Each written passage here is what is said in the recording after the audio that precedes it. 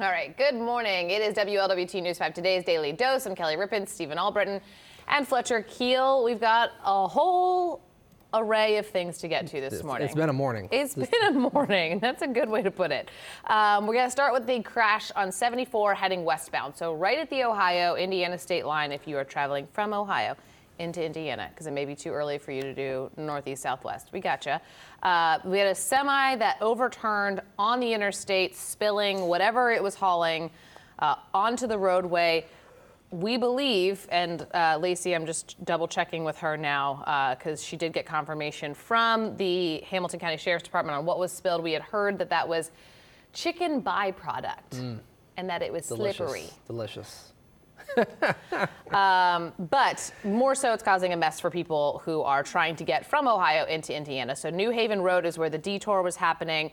There are a couple of roads, but they are side roads. So just know that it's going to add time onto your commute if you do go from Ohio and Indiana. But it looked like they had gotten at least a lane open. That was at least moving as of 7. Right. It was moving a little bit, but the question is how fast will they get everything opened back up? And there's still even more construction traffic a little bit further along. Okay. So there's going to be you just drove it, so you know. Yeah. It goes to one lane on a bridge, so it might be just a bottleneck for a while there. So. Okay, good to know.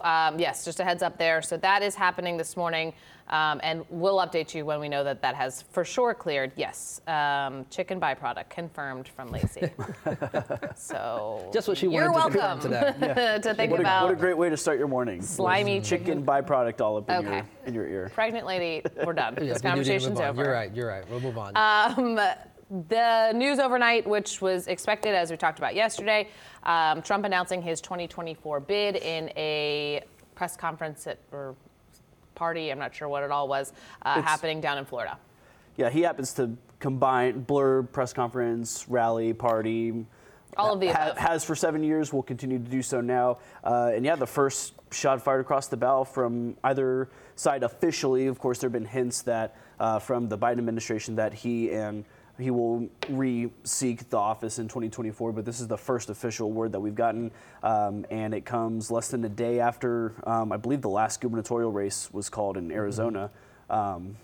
So the presidential race is already here. If you were tired of the midterms, we've already got 2024 happening. Yeah, and there was a lot of talk within the Republican Party asking the former president to hold off on this announcement so he doesn't especially with the Georgia runoff. Yeah, with the Georgia runoff, hoping not to distract away from that. But we all know it was really the worst kept secret. He teased it when he was here in Ohio the day before the midterms. Planned for a big announcement coming up, and it's going to be 2 years of campaigning, getting out ahead. There's been a lot of pushback within the Republican Party saying we think we've moved on from President Trump. We need a stronger person to lead.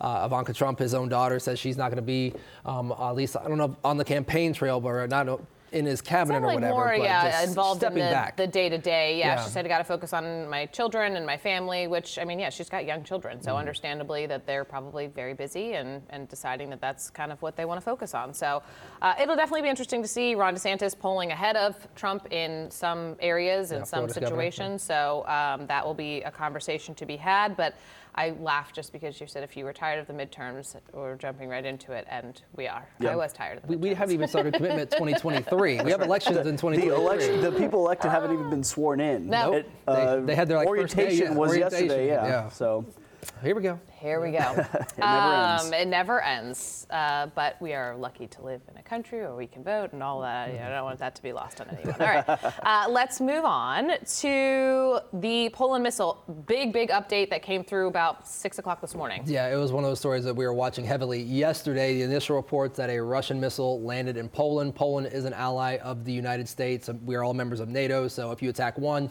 you are attacking all. So there was a lot of caution immediately when we heard that 2 people were killed in Poland from this Russian missile. That was a Russian-made missile.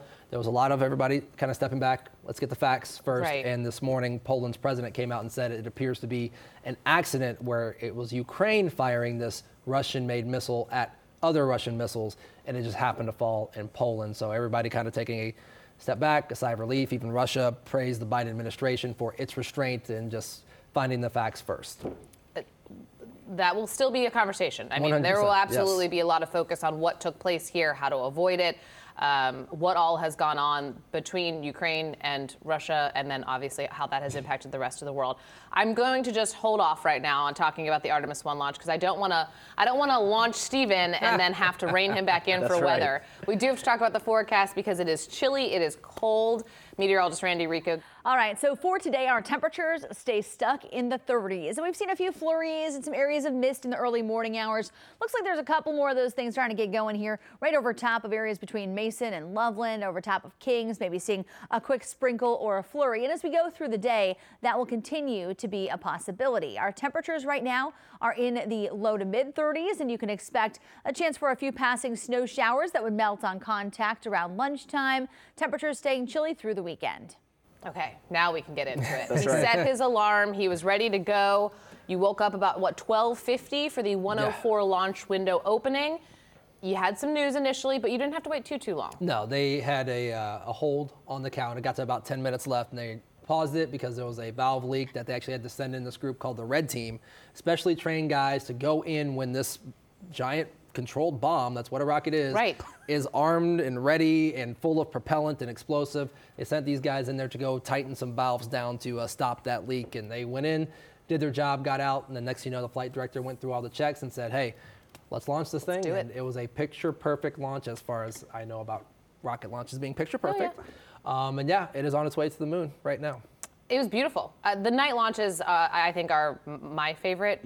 Day launches are very cool as well, no matter what. A launch is, it's one of those things You've seen you them in can't- person. Yeah, but the We're night, just over here I know. as commoners. not Listen, rocket and like flying. sometimes by accident, which is a very weird thing to do in Florida. You're just like driving down the road, you're like, there is a rocket going into the sky. I mean, you know it's happening, but it's pretty cool.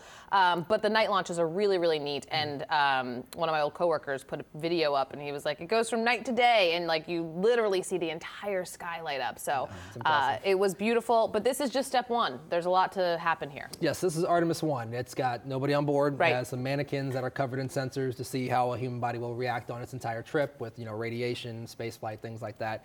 So it's going to take its trip around the moon, 1.3 million miles, come back on December 11th. A couple years from now, they're going to put people on board to make the same trip. It's going to do a lap around the moon, maybe 2 laps, come on back.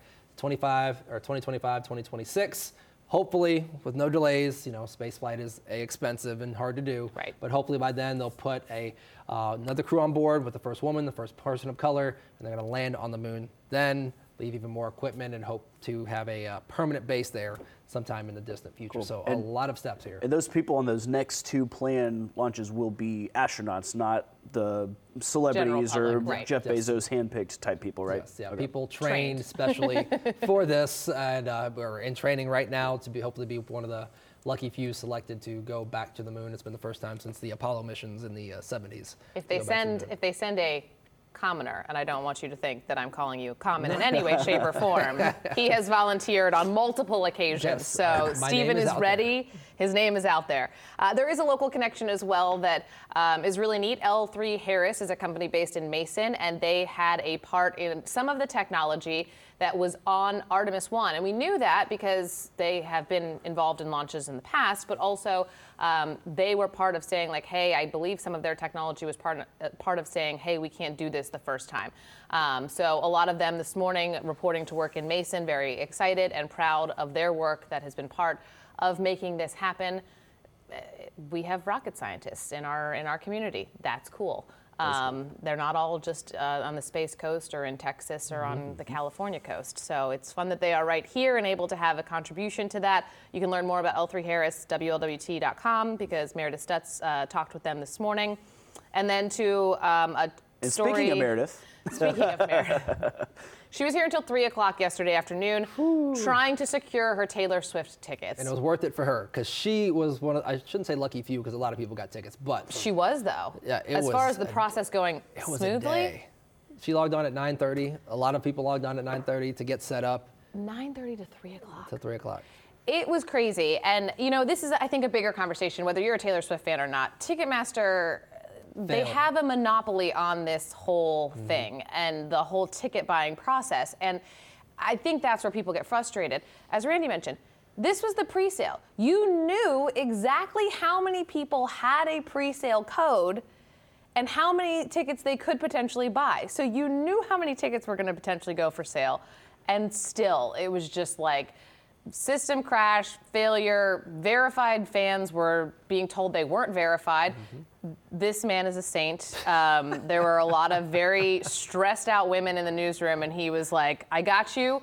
I can't help you necessarily, but I'm going to keep everyone calm and have them try again. And it worked eventually. But yeah, I mean, there are super fans who are devastated because they didn't get tickets and they were verified for pre-sale. But then, as I was telling you guys, when I got on, I did get on. I was looking at a different show from Cincinnati, and I was trying to help out one of our coworkers. And every time I would click seats, they just poof, gone. Like, my wife had that issue it was yesterday crazy. as well.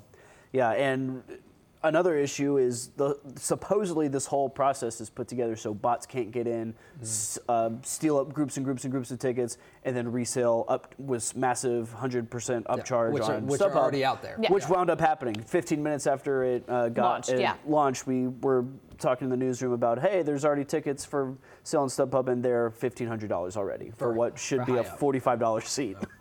Well, none of the tickets were $45. I think they started at like $109 or something like that. Yeah. But yeah, it was just like outrageous that it happened that quickly. And because of the issues they saw, they did already delay.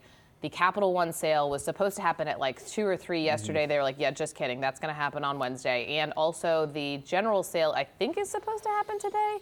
Friday. Friday morning. Okay. 10 a.m. But that's going to be a bigger fiasco because Capital One was supposed to be yesterday, but now is anyway. It's just look to double check. If you were planning on buying them at a certain time, look to double check. Yeah, I mean, and they kept saying unprecedented numbers. Yeah, we get it. We knew that. Everyone knew that. But the thing about unprecedented numbers, it's only unprecedented if you don't know what the number is. Because if you know what the number is, which as you mentioned, as Ranji mentioned, you know what the number, it's not unprecedented. It's that number. It's the number that your people budgeted Add for. the servers, add the staff beforehand. Taylor Swift is not a new artist. We know what kind of people she brings to the show, how many people go to back-to-back shows, travel to cities to see her. Like people are crazy, that's for sure. And they'll spend the money, and that's the problem, is people, no matter what, will spend the money, the tickets will sell out, and then everyone will move on. But I do think the Swifties, they hold grudges, as I'm sure a few people in Hollywood could tell you. So I don't know that they'll let this go. We will have to wait and see. We'll keep you updated on general sale and, of course, the weekend that Swift takes over Cincinnati next summer. Yeah, this is summertime. only tickets. Imagine what happens when the Swifties descend on Cincinnati next summer. Oh my goodness. All right, that's all we have time for. We got to get to our cut in here shortly, but we will be back on the back half of the week, Thursday.